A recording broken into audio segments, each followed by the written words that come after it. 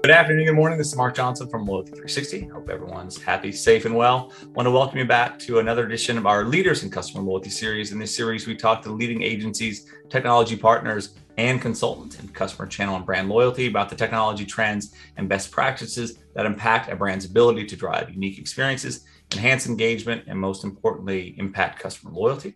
Today, we have the pleasure of speaking with John Nash. He's the Chief Marketing Officer at Redpoint Global. John, thank you very much for taking the time to talk to us today. Great. Thanks, Mark. Excited to be here. Your focus on loyalty is key in today's market environment. So glad to talk about this.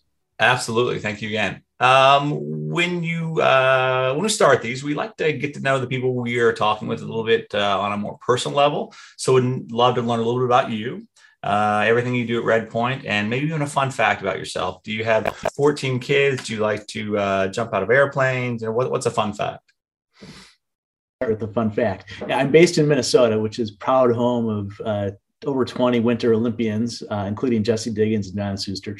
So there's some great stories, and just got done watching them perform, and really exciting time. So we make the most of our winters up here in the north. So that's one of my fun facts. My daughter's an alpine racer too, and she makes the most of it. So I've spent my career helping brands create value out of their customer data.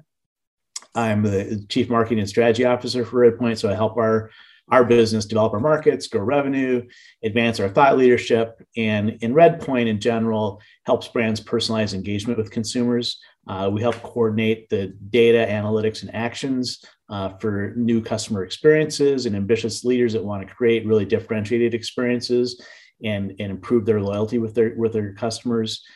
We do this for Fortune 500 companies across a bunch of industries, retail, banking, healthcare, travel being some of them, with some portfolios of 150 million consumers plus. Some have a smaller base, but they're really innovative and they're really trying to do some great, neat things. I think one other fun business fact, if you will, is I co-founded the CRM line of business for Accenture back in the 90s.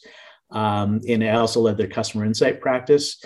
And it's kind of interesting. Back in the 90s, we did a thought leadership piece that was published in a compilation called Defying the Limits, Making the Most of CRM. And the piece was focused on the data gap and the notion that there's much, much more data available to brands back then than they can action. And I think it's fun and interesting. If you fast forward today, the gap is still there. So we're able to action it better, but there's just that much more data. And we still are breaking down in the action in quite a few different ways, whether that data is just left on cutting room floors or poor data quality or it's fragmented. So it's interesting that the gap still persists. Yeah, there definitely is a huge gap with regard to how to action data. We have a number of unique AI entities we work with, but brands they struggle. They struggle with the technology, getting it to work, make sure it integrates, and what data sets do they need to create actionability, to create personalization? Is it first party data, zero party data, or how do you create a simple process for brands to follow? Because there is, as you mentioned, just a kind of a surfeit of data, and it only grows. Yep.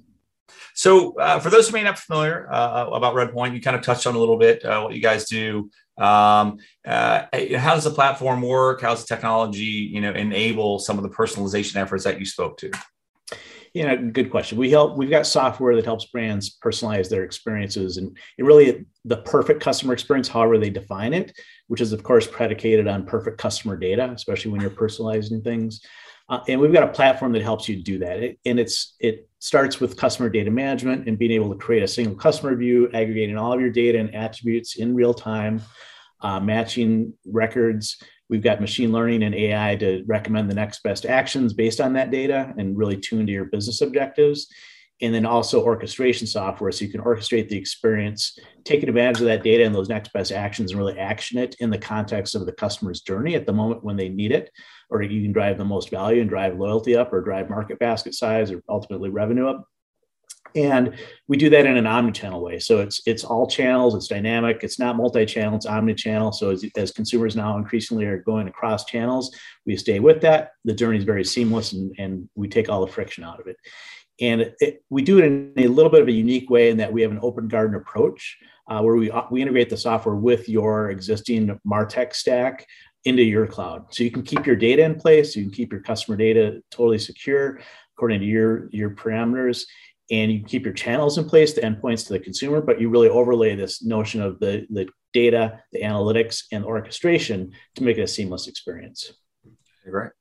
And I think that's very key, as you mentioned, making sure that people don't have to change their data lake, don't have to change their kind of process or CDP, whatever it may be, because as I mentioned earlier, and as you pointed to, is very challenging to get the technology to work. And if it's working, last thing they want to do is to blow up the tech stack to get to the quote unquote promise of personalization that obviously you employ, which is great.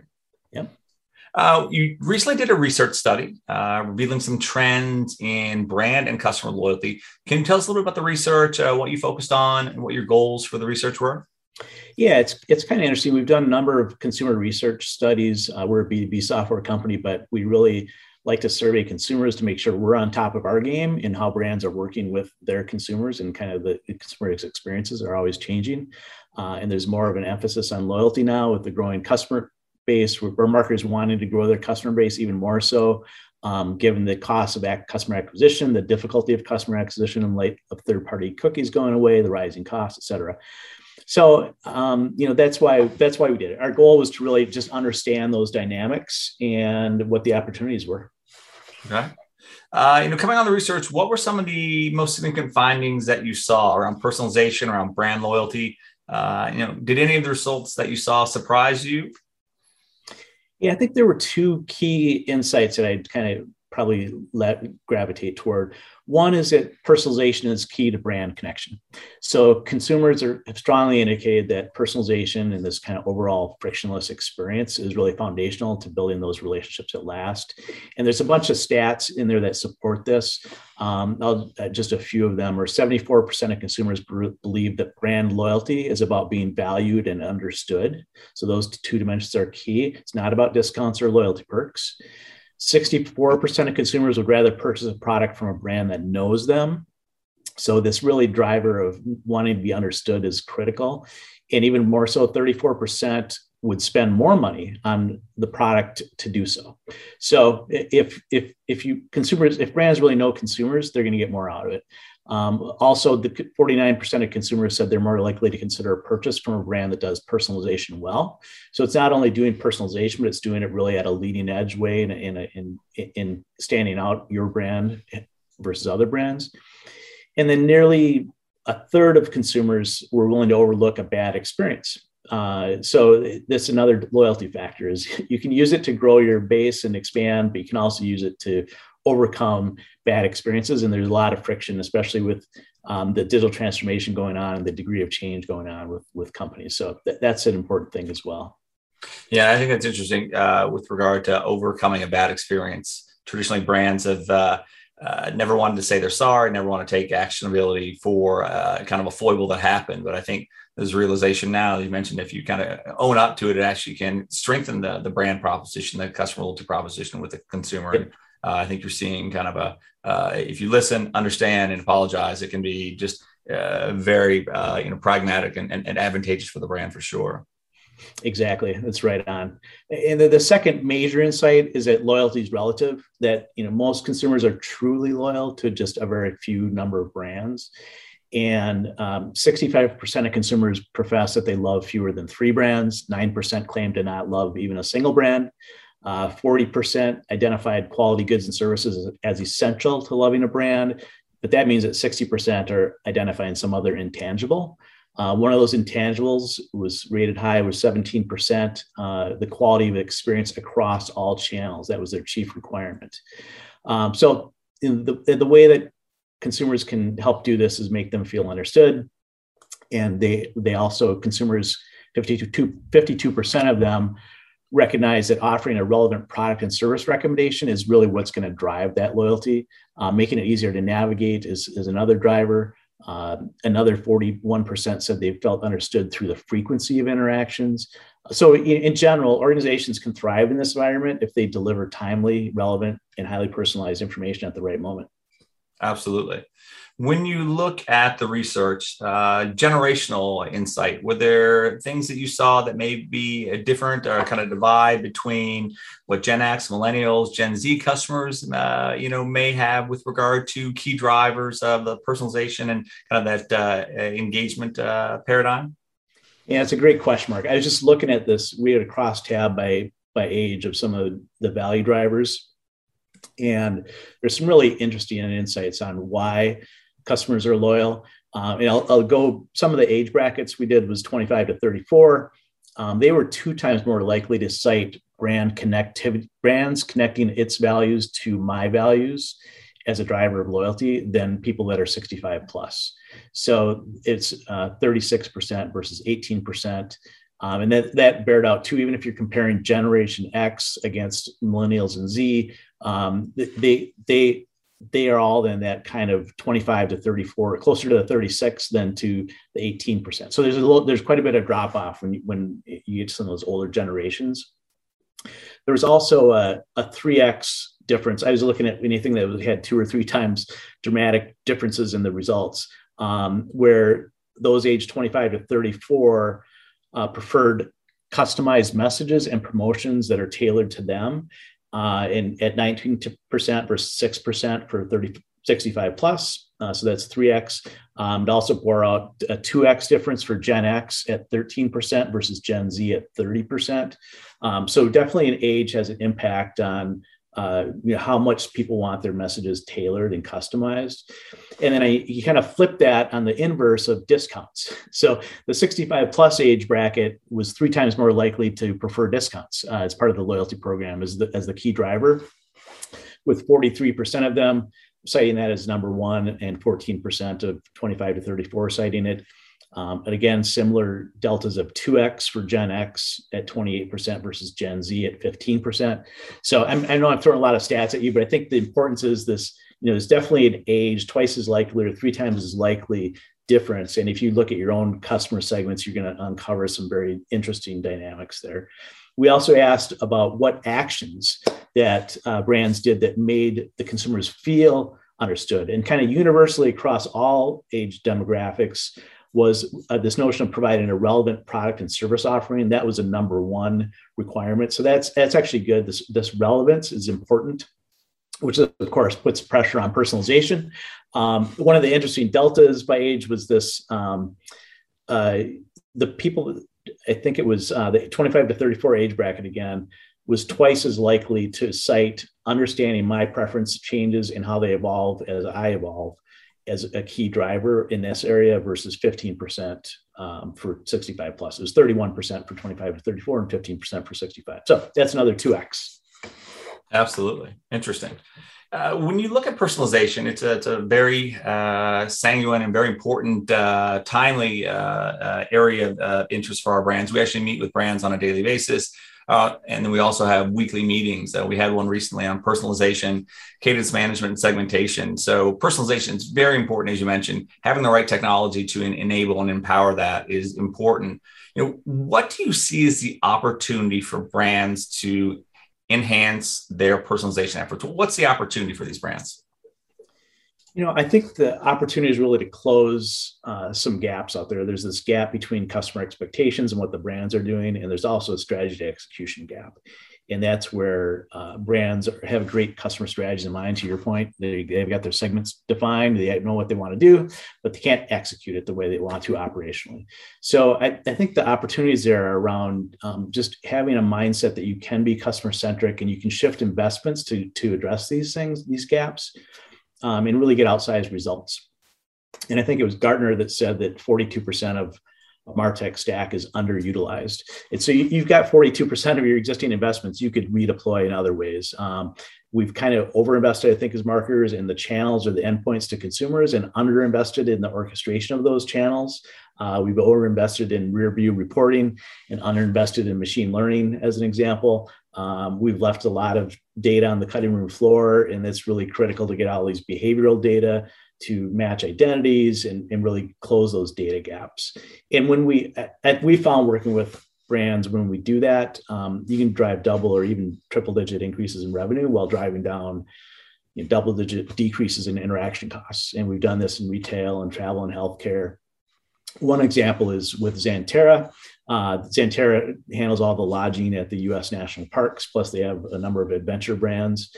So the travel services company, they have a very granular view of their segments. They've accumulated 300 different attributes into a single customer view.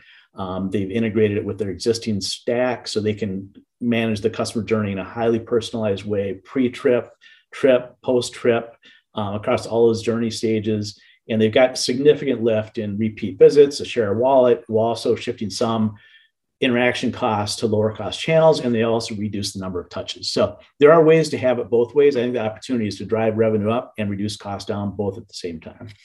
Okay, great. When you look at kind of the technology challenge, you mentioned that as well. We have an analyst process. We assess platforms, and that's a huge area of challenge too with brands. We also meet periodically to talk about different platforms, what they like, what they don't like. But technology getting into work, as you mentioned, is hugely kind of front and center for CMOs, VPs of marketing, VPs of customer loyalty. And here, the Gartner stat, I think that kind of embellishes that. When you look at the challenges regarding technology, how should brands address these challenges? It's a great question. I think it's best addressed incrementally. So there is no real big bang approach that's going to get you there. We can't afford it, but yet we can't wait because digital transformation is going full steam ahead. So it's best to do it incrementally, but have your long-term vision in mind as you're doing that. And there's lots of ways to do it incrementally. I think from a data perspective, ultimately you want to know all that's knowable across all identifiers, but you can start with the data that's most valuable.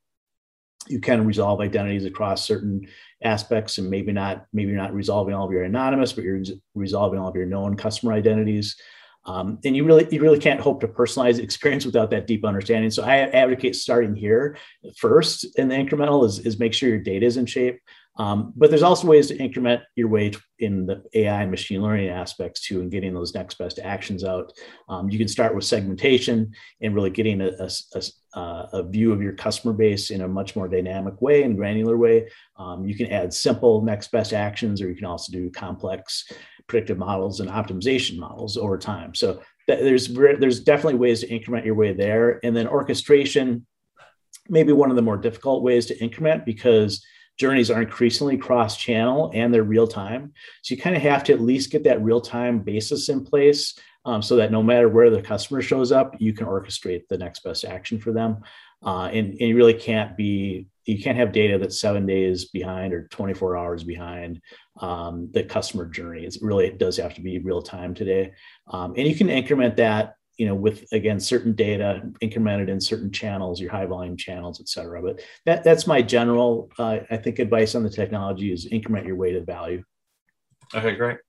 When you look at brands who are looking to enhance their personalization efforts, you talked about kind of the data challenges, being able to kind of pull the data together, create some simplicity in the process, and also the reporting.